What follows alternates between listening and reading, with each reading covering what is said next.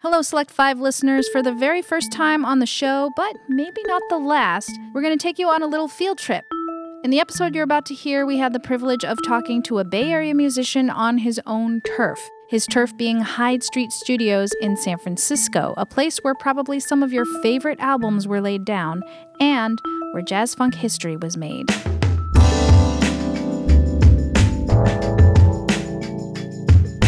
Hello, friends. You're listening to Select 5, a series where I chat with creatives from the Bay Area and beyond about 5 songs that matter to them.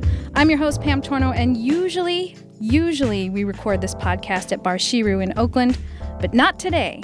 Today, we're recording someplace extra special, a legit landmark in American music history, but I still brought a little Bar Shiru with me in the form of its co-owner and musical director, Dan Gar. Dan, say hello to our listeners. Hello.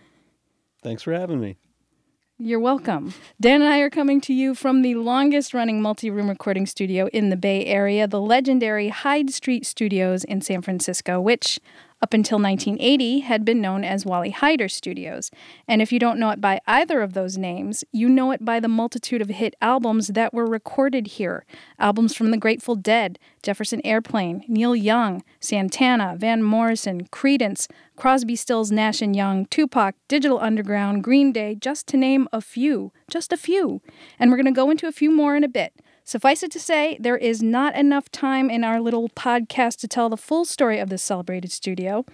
So we're going to do what we do on Select 5 and give you a unique perspective on Hyde Street Studios history in 5 funky recordings. Today's selections were chosen by a musician whose own personal studio is right here where we're sitting, which is Studio D.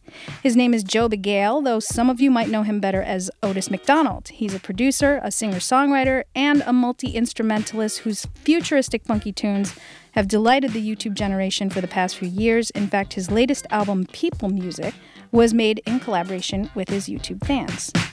It's been a long time, baby. I've been waiting for this night.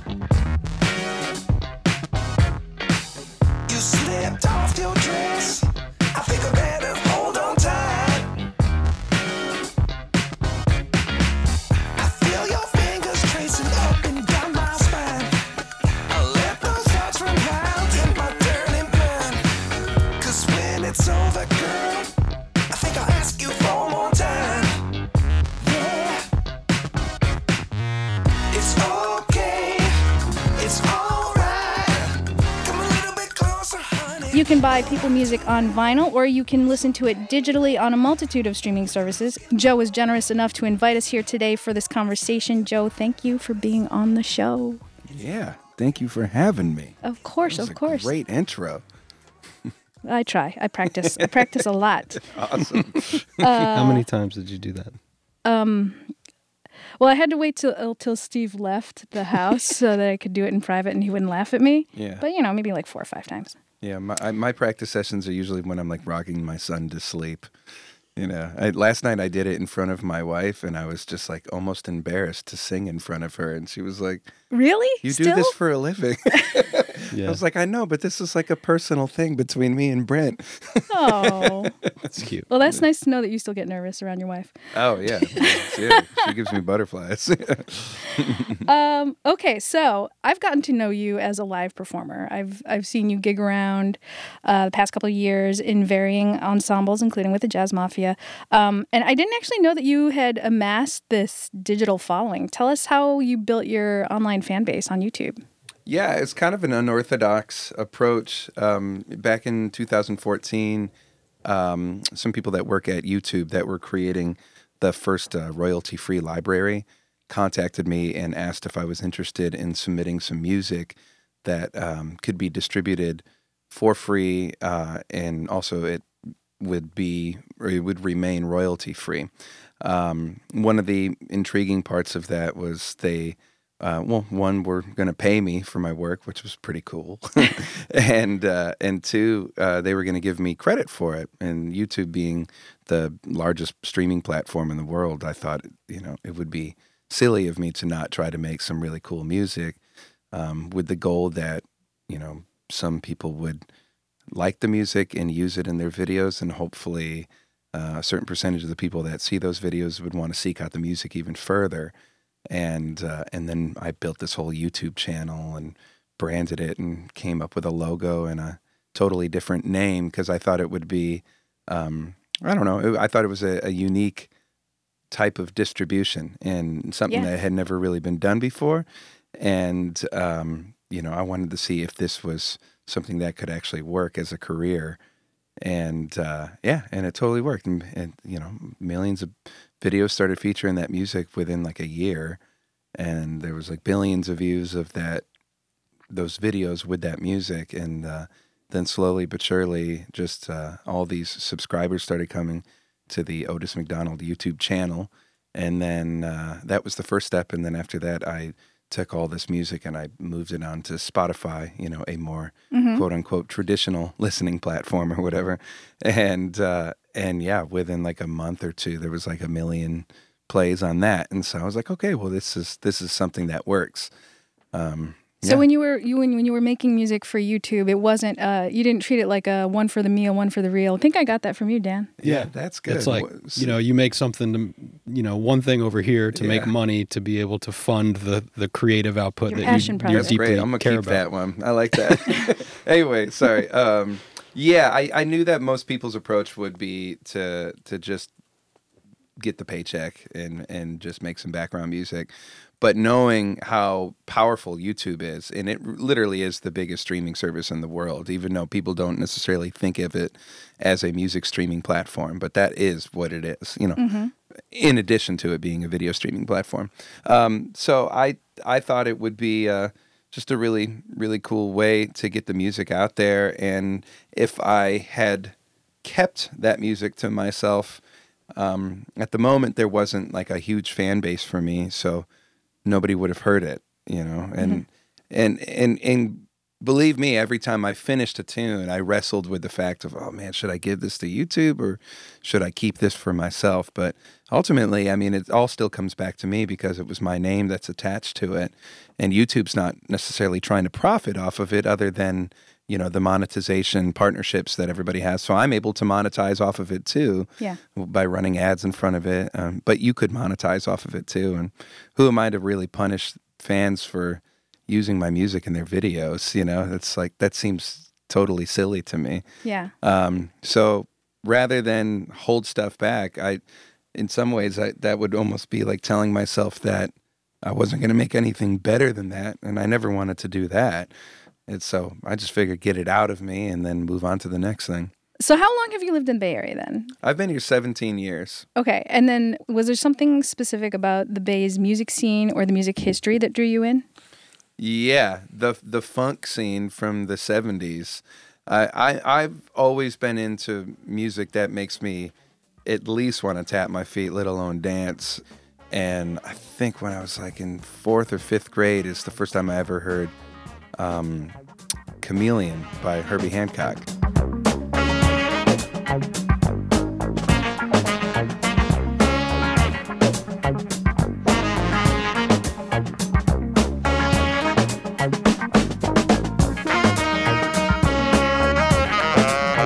Wow. What is this? This is the funkiest thing I ever heard. And that kind of led me on my journey into funk music. And just studying that music, I started to realize that this particular style, which is also known as linear funk, was all coming from the same place, which was the Bay Area. And it all was traced back to Sly and the Family Stone, particularly albums like There's a Riot Going On and Fresh. Like the very first song on Fresh, In Time, is probably the earliest representation of that kind of Bay Area linear thing.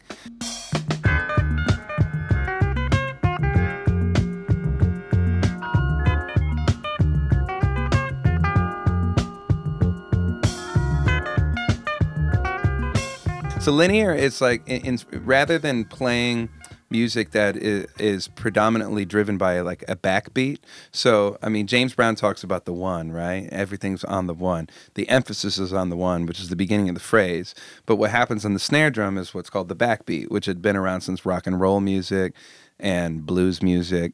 But if you go back to like New Orleans in like the mid to late 60s, guys like Zigaboo Modelis from the Meters was taking the same approach that they would have in second line music, where the drum set was broken apart into multiple drummers playing individual instruments. He would take that same type of syncopation and bring it to the drum set. So rather than just like playing the traditional backbeat rock and roll drum beat or funk beat, funk wasn't even really a thing.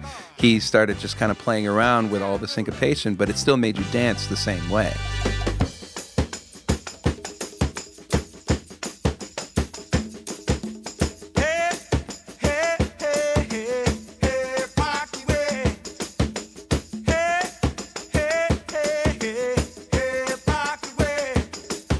So when you started to really hear that in funk music, it wasn't really James Brown, although they kind of dabbled with it with things like Cold Sweat, with like moving the beat around a little bit. But it was really like something like In Time by Sly and the Family Stone. So when that song starts, you hear a backbeat, but then when it kicks into the main groove on the verse, the drums are all over the place. There's a making in the tasting of disaster and time. You get faster. Every bit is a waste, as if it has to. Procrastinating.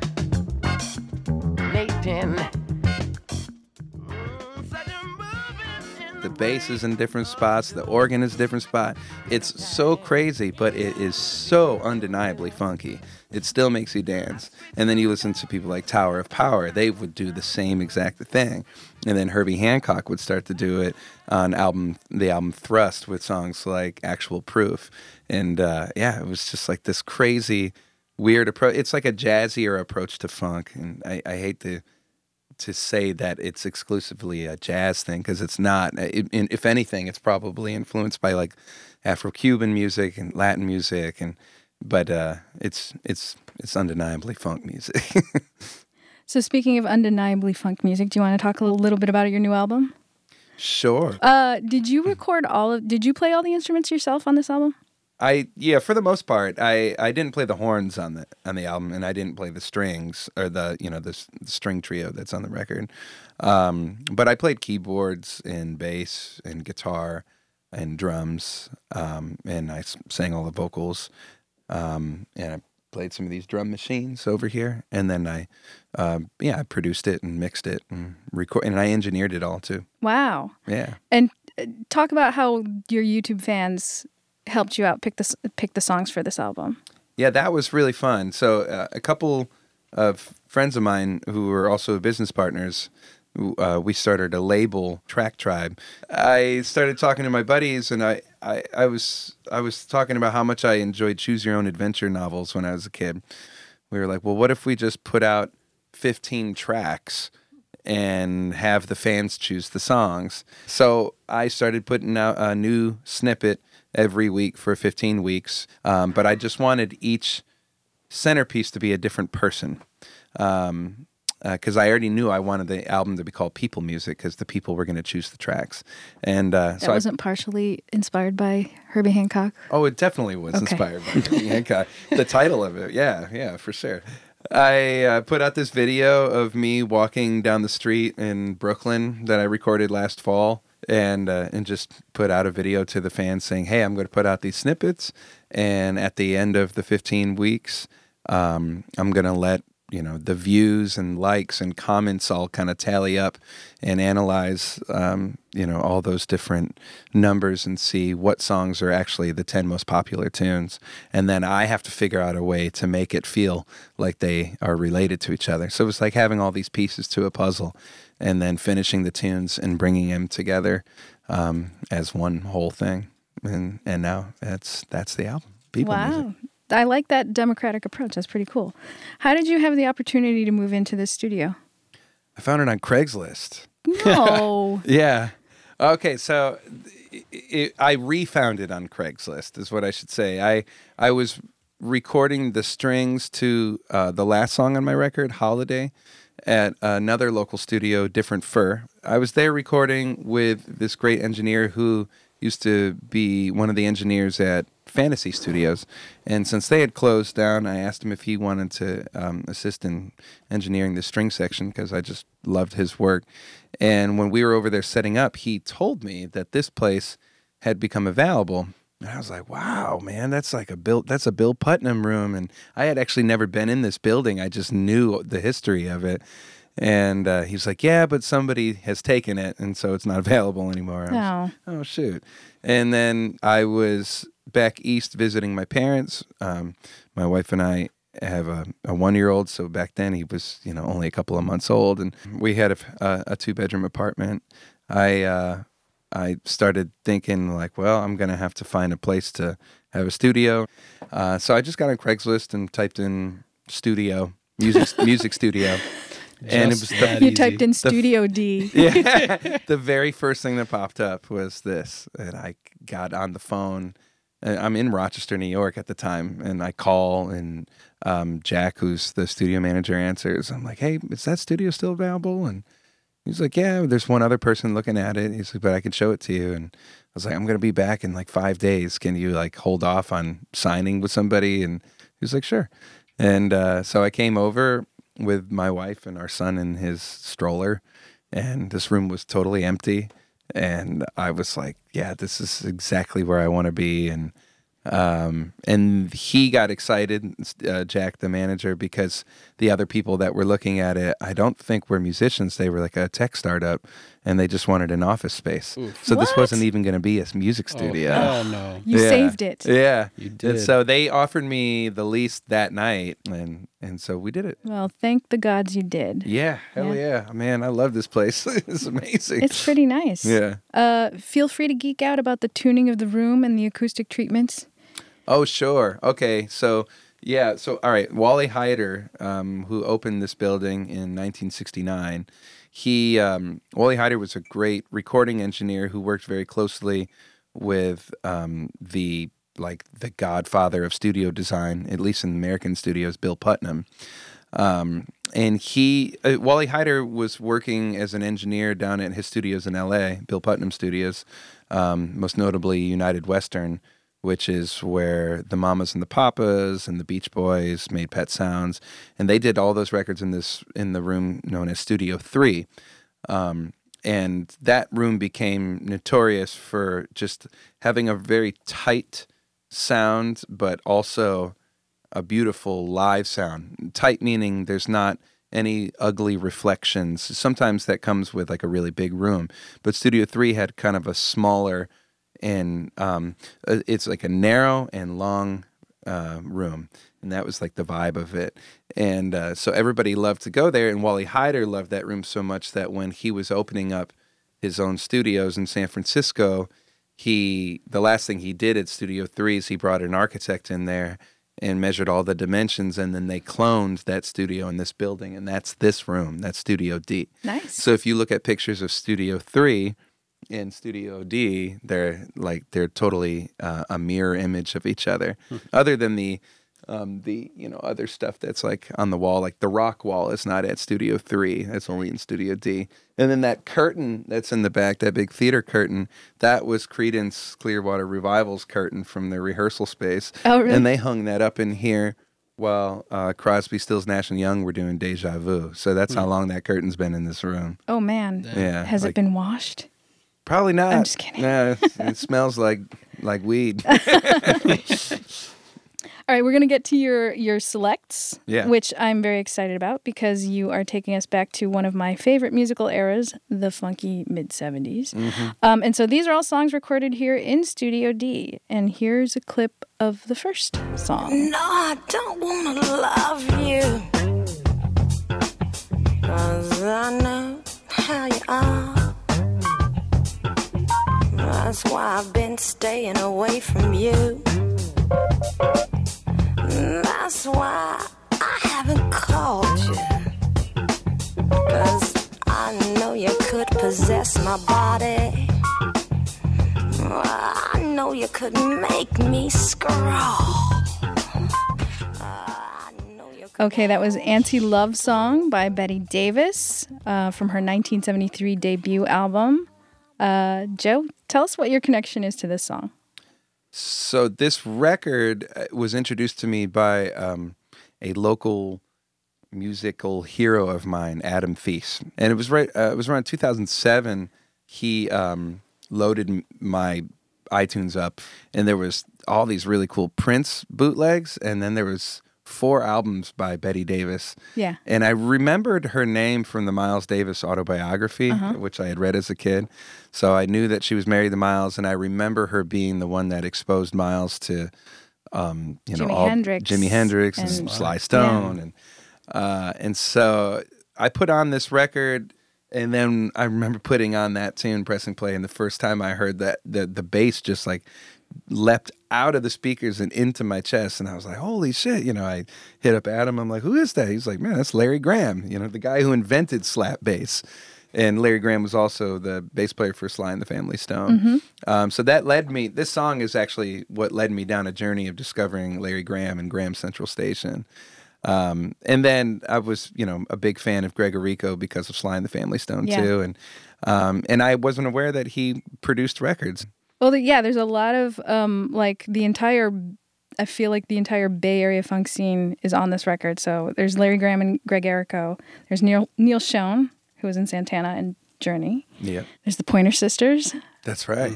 Yeah. Tower of Power. And I think Sylvester too. Sylvester and Pointer Sisters, I think, were both doing backup vocals on Game Is My Middle Name. I think it is the funkiest track on the record. Yeah. She has such an edge to her, like rawness that kind of, permeates the rest of the record. And this was like almost like the smoothest, even though it's just some like hard driving funk. Oh yeah. So yeah, I love this track. And Larry Graham is still without a doubt the baddest slap bass player of all time. Everybody could use a little bit more low end in their slap bass tone. Just saying. Except for Mono Neon, he's got plenty of it. And I like that. What I didn't know was that she had written all the songs on this record. When I first heard Betty Davis, I actually had a little bit of trouble with her voice because it's very gravelly, which is, people do that and it's very sexy. But I don't know, there was something about her voice that I didn't connect with it at first. But just everything else about what she does, like her whole persona, just how she's just so aggressively sexual and just aggressively her. How can I not like that? Whenever we talk about female musicians, I always hate talking about like the romantic associations with other more famous musicians. Sure. But it's hard not to with her because she was married to Miles and Davis. And just like a litany of other people. And too. She dated Hugh Masekela before Miles Davis. I think she dated Jimmy too, right? And Miles Davis accused her of having an affair, which she denied. And I would think that if you did have an affair with Jimi Hendrix, you would not deny that. So that's why I believe that she did not. Miles and Jimmy still were trying to work together. Yeah, I mean, that telegram that they sent to Paul McCartney was dated, I thought that was 1970. I mean, the year he died. So they wanted to make a record. It was going to be Jimmy and Tony Williams and Miles. And they wanted Paul McCartney to be the bass player. And it was signed by Miles, Tony, and Jimmy. Wait, why didn't that happen? What happened? Paul was on vacation or something. It was around the time that the Beatles were breaking up. So I think Paul was like probably just knee-deep in some alcohol and just like drowning out his sorrows. Oh, man. But he claims he was like on vacation. He didn't get the telegram in time or something. Could you imagine vacation. That? I was on vacation, mate. You missed the telegram from Miles Davis, Jimi Hendrix, and Tony Williams because you were having a drink on the beach. Yeah. Oops. I mean, he was like the biggest pop star of the world at the time. And then no one ever heard from him ever again. Should have answered the telegram. Snooze, you lose. Sorry, Paul. Here's someone who didn't miss the telegram from Miles Davis.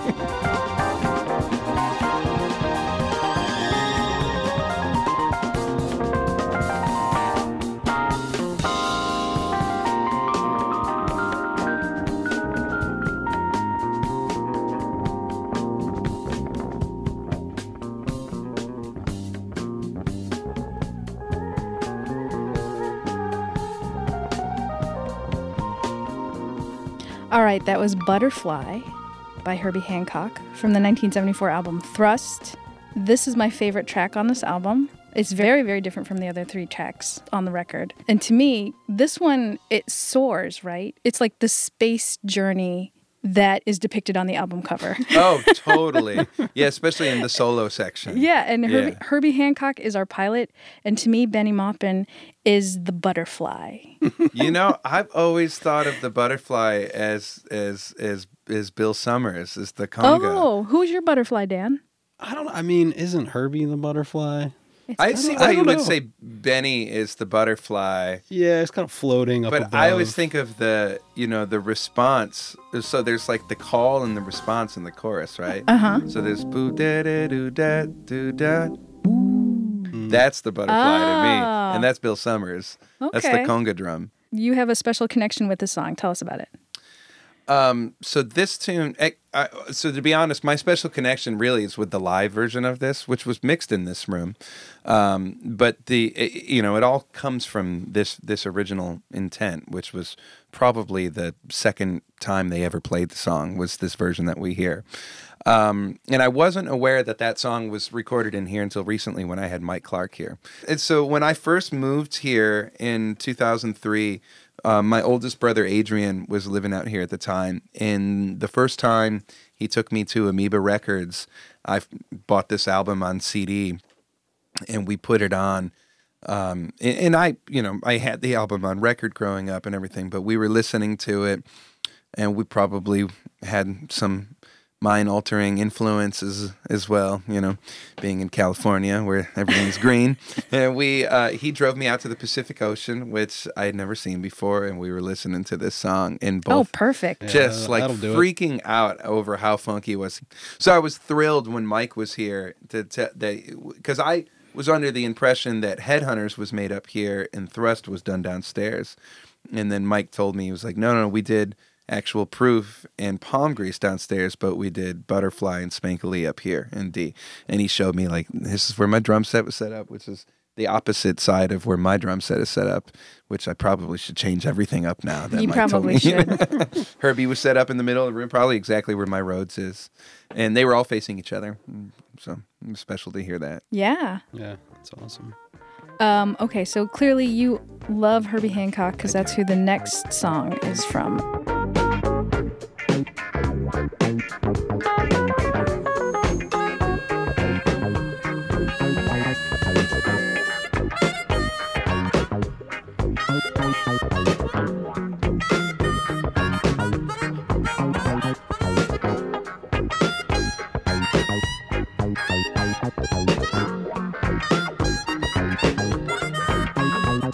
All right, that was Steppin' in It from Herbie's 1975 album Manchild. It is super reminiscent of Chameleon, so I think that's what drew me in. And when I found this tune, it was really the summer before my senior year of high school, and my buddies and I thought it would be hilarious to make a movie of us just fucking getting stoned and doing dumb shit around town.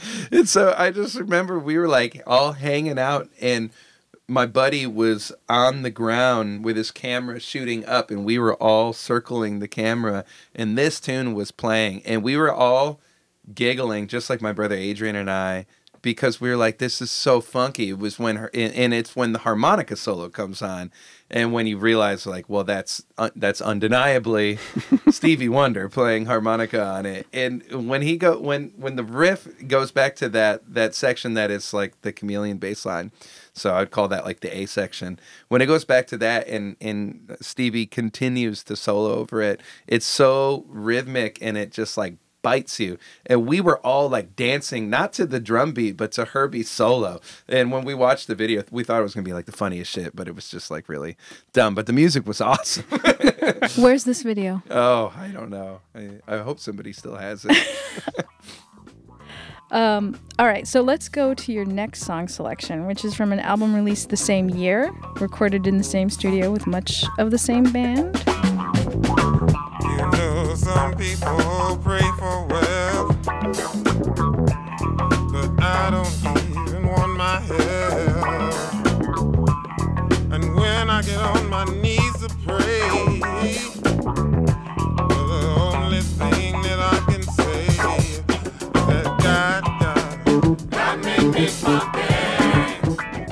All right, that was God Made Me Funky by the Headhunters from their 1975 debut Survival of the Fittest. Joe, was there something specific you wanted to say about the drums on this record?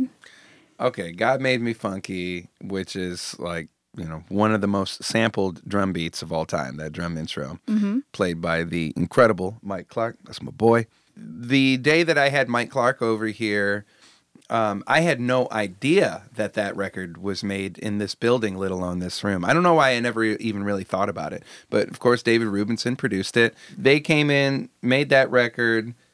They cut this tune, and this is all according to Mike.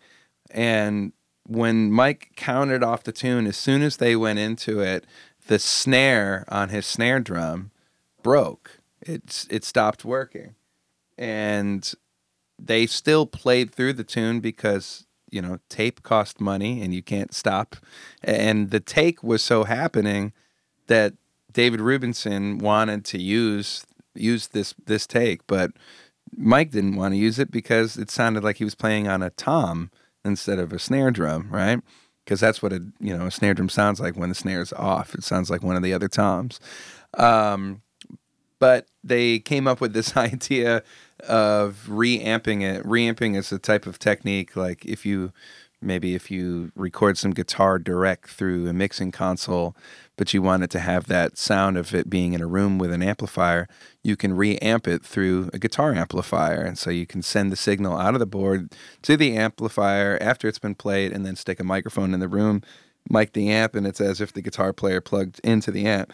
So what they did is they reamped the snare drum through a speaker, and they put that inside of a trash can, and then they mic'd the trash can, and that's the snare drum sound on God Made Me Funky. Oh, that's crazy. Yeah. What a crazy solution. Yeah, it's a fucking awesome idea because, the trash can is metallic and it rattles. Yeah. And it's got, a high-pitched frequency that can somehow marry to the sound of that drum because he probably had it tuned up, cranked up pretty high for playing funk music.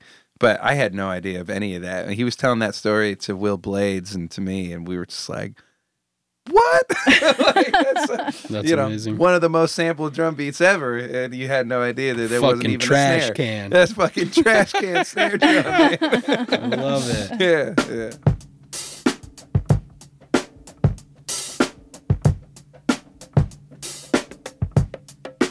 And I love that tune. Paul Jackson, I mean, he's one of the baddest bass players, and that's what made me pick up the bass guitar and start learning how to play bass, was learning all his bass lines, especially this tune. Who's singing on this? That's Paul Jackson. Who's singing backup vocals? I'm not sure who's singing background vocals. I can tell you who's Is singing it the Pointer Sisters? Yes. Of course it is. It's such an incestuous circle of musicians. I know, it really was. The Bay Area is still like that. It's such it has a big city reputation, this whole area, Oakland and San Francisco, but it really is just a small town. Especially it gets even smaller amongst the art and music community. Yeah, you're all playing with each other all the time. Yeah. I think it's awesome. That's how you build a scene. Yeah. Most definitely. Right? Yeah. It's cool. And now I'm trying to capture that scene in here.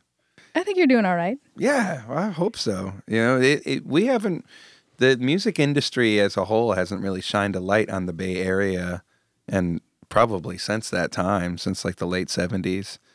I mean, there's some amazing stuff that's come out of here, but it's funny. The Bay Area just kind of gets left in the dust. It's not Los Angeles and it's not New York.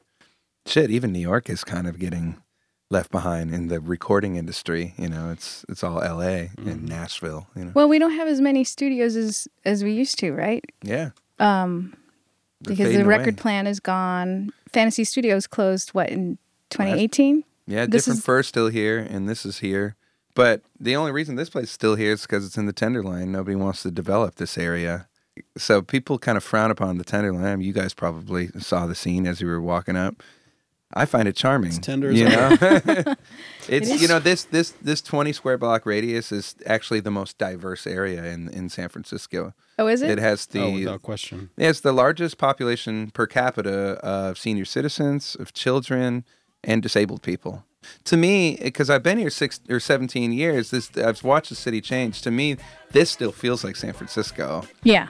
Well, thanks for preserving it, Joe. Yeah. Man, shit. All right, let's get to the last song on your list. I know we can make it. I know that we can. I know darn well we can work it out. Oh, yes, we can. I know we can. Yes, we can. Oh, why can't we if we want it? Yes, we can. I know we can make it work. I know that we can make it if we try. Yes, we can. I know we can. Yes, we can. Gosh almighty. Yes, we can. I know we can. All right, that was Yes We Can by the Pointer Sisters from their 1973 self-titled debut. The song was actually written, and you can probably tell, by Alan Toussaint. First recorded by Lee Dorsey in 1970, but I love the Pointer Sisters version so damn much. Mm-hmm. Yeah, me too. I mean, that's the version. Yeah. Yeah, this song is special to me for a couple of different reasons. One, it's like arguably one of the funkiest lyrical riffs that the chorus to learn, and it's very hard. Oh, it's super tricky. Yeah, yes we can. I know we can. Yes we can. Oh, why can't we? If you wanna, yes we can. You got it. Yeah, I had to learn that. I used to play drums in this local band called Hot Einstein, which plays predominantly covers. They actually play up in North Beach all the time at Tupelo. But I played with them when they first started, and a singer I mentioned earlier when we were talking about Betty Davis, Karen Page, was the lead singer of it at the time. And all the fellas in the band, we all had to learn the background vocals. I can't tell you how many times we messed it up and we're just dying laughing. It's like a tongue twister, you know? But once you get it, man, it feels so good. It's like solving a really difficult math problem or some shit, you know? And the tune is incredibly funky, and it's such a Bay Area sound. But Alan Toussaint, who I'm a giant fan of, not only as an artist, but of his productions, like the Dr. John record with the Meters backing him up. Mm-hmm. I recently rediscovered this song a couple of years back when I was recording an album at United in Hollywood with this rock and roll band, Lee Bob and the Truth. We were in Studio A. And United is also, a crazy historical studio. We were recording Studio A, and when we came in for day 2, Studio B, their door was open. There was a piano player. There was 2 piano players playing. And I went to the receptionist and I asked, who's playing in Studio D or Studio B? Sorry, all these letters to think about. And he looked at the sheet. And he was like, somebody named Alan Toussaint. I was like, Alan Toussaint is in the other room. And he was like, yeah. And it was like, who's the other piano player? He's like, Van Dyke Parks. And I was like, get the fuck out of here. And so we know they're in there, and we all just we're standing in the hallway, looking at the pictures, but just really just listening to what was going on. And then we went into our session, and we were recording some songs. But it was a trip because the night before we were referencing that Dr. John record that Alan produced. And because we were trying to get a similar vibe to the second track on that record. And I excused myself from the session. I think they were doing some overdubs, and I walked out in the hallway, and there he was. And I was like, oh my God. And I, walk up to him and introduce myself and just tell him what a huge fan I am. And he was like, well, what are you guys doing in A? And I was like, man, we're making this record, and we're from the Bay Area, and we were actually just listening to this record you produced. I was like, oh, that's cool. He was like, can I come in? And I was like, yeah, of course. Yeah. No, sorry, man. Yeah. No, it's a closed session, man. Sorry, Alan. And so we walk into Studio A. I walk in with fucking Alan Toussaint. And I'm like, hey, fellas. And they all turn around. They're like, oh, shit. And we all just chat with him and talk in a circle for a bit. And he was just so sweet. And then he left, and then he died a month later to that day. Oh. Yeah. And it was after he died, I was reminiscing about meeting him, and then it just kind of led me on this journey of just checking out all his tunes. And I always knew this song because that song, or that version, the Pointer Sisters version I had learned for that band was years before I met Alan. But I didn't know he wrote it. And I had never heard his version of it before. And so, it was really special to to be led back to it that way. Yeah. And then I got so into the song that I started teaching it all the time to the funk classes that I would teach at the jazz school. Or the How do they California handle Jazz the chorus? They did okay. Yeah. It was the college kids. It was still the same thing. It was like a tongue twister, and so we had to like slow it down. I was like writing out the rhythms on the board, and yeah, it was pretty funny. I never thought I'd be like teaching, like academically teaching the Pointer Sisters in a music school, but of course, that's what I got to do. You got to keep the funk alive. Yeah. So, but bringing it back to the Pointer Sisters, there's an album that I want to bring up that's the one after this, which is Steppin'. Because a lot of the musicians that were on Manchild and Thrust were also on that record. That's right. So I was listening to, just in preparation for this show, I was listening to nonstop kind of Cheney Do. Because that's the song that has Herbie and Paul Jackson on bass and Bill Summers on percussion.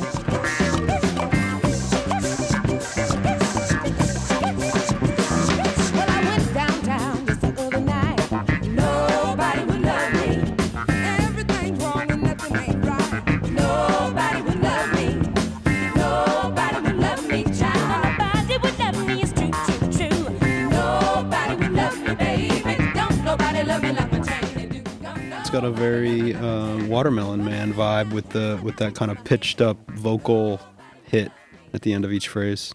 Yeah, which is like, it's usually the reverse. It's like the I guess I'll use the analogy of like a question and an answer. If the question is blowing into the bottle, it's like it's the answer to it when he sings off of it. That's what that intro to Watermelon Man, it's like with a beer bottle. I think he's doing the same thing there.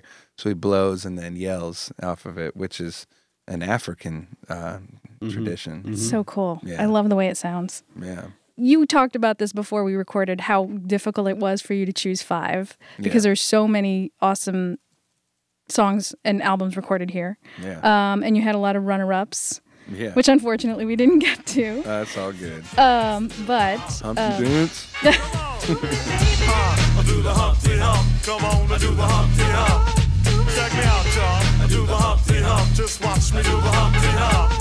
Yeah. Do you know what I'm doing the Humpty Hump? And I forgot about was 93 Till Infinity that was done in here. Souls of Mischief. Great hip hop tune. Not sure if you know that. Love those guys. Yeah. This is how we chill from 93 till. This is how we chill from 93 till. Yeah, this is how we chill from 93 till. This is how we chill from 93 till. This is how we chill from 93. all right, so ordinarily we're recording at Bar Shiru in Oakland, and Dan gives us 2 record picks, usually something old, something new. We're not there today. We're here at Wally Hyder Studios / Hyde Street Studios. So we figured we'd shout out some of the awesome recordings that were made here, in addition to all the ones that Joe gave us. So mine is Spill the Wine by Eric Burdon and Moore.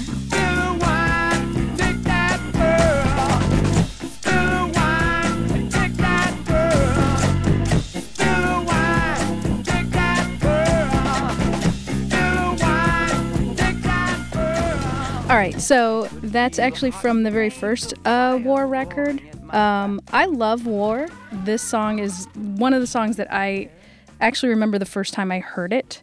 I think I was listening to Casey Kasem's Countdown or something, and he was talking about the story of the song.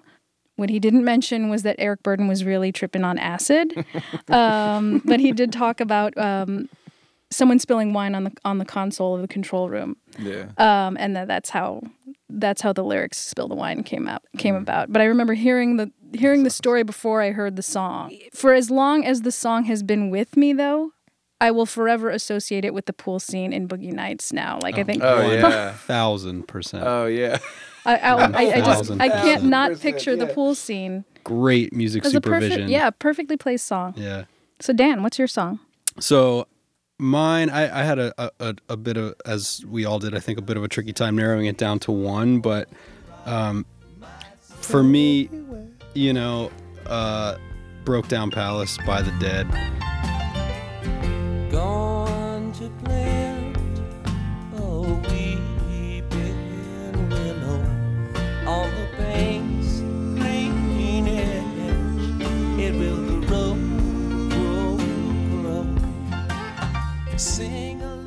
American Beauty was the first studio record I owned by the Grateful Dead in high school, and I just have really strong memories of that album, and it's their best studio album. Yeah. I mean, it's Robert Hunter and Jerry Garcia, like at the peak of their writing prowess.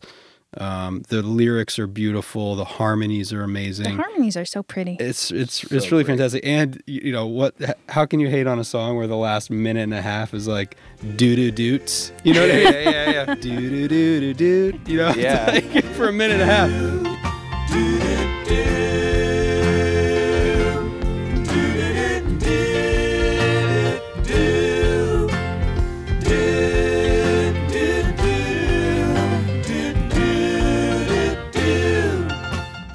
Everybody in the building at that time was like, so it was like the Dead, and it was Crosby, Stills, and Nash.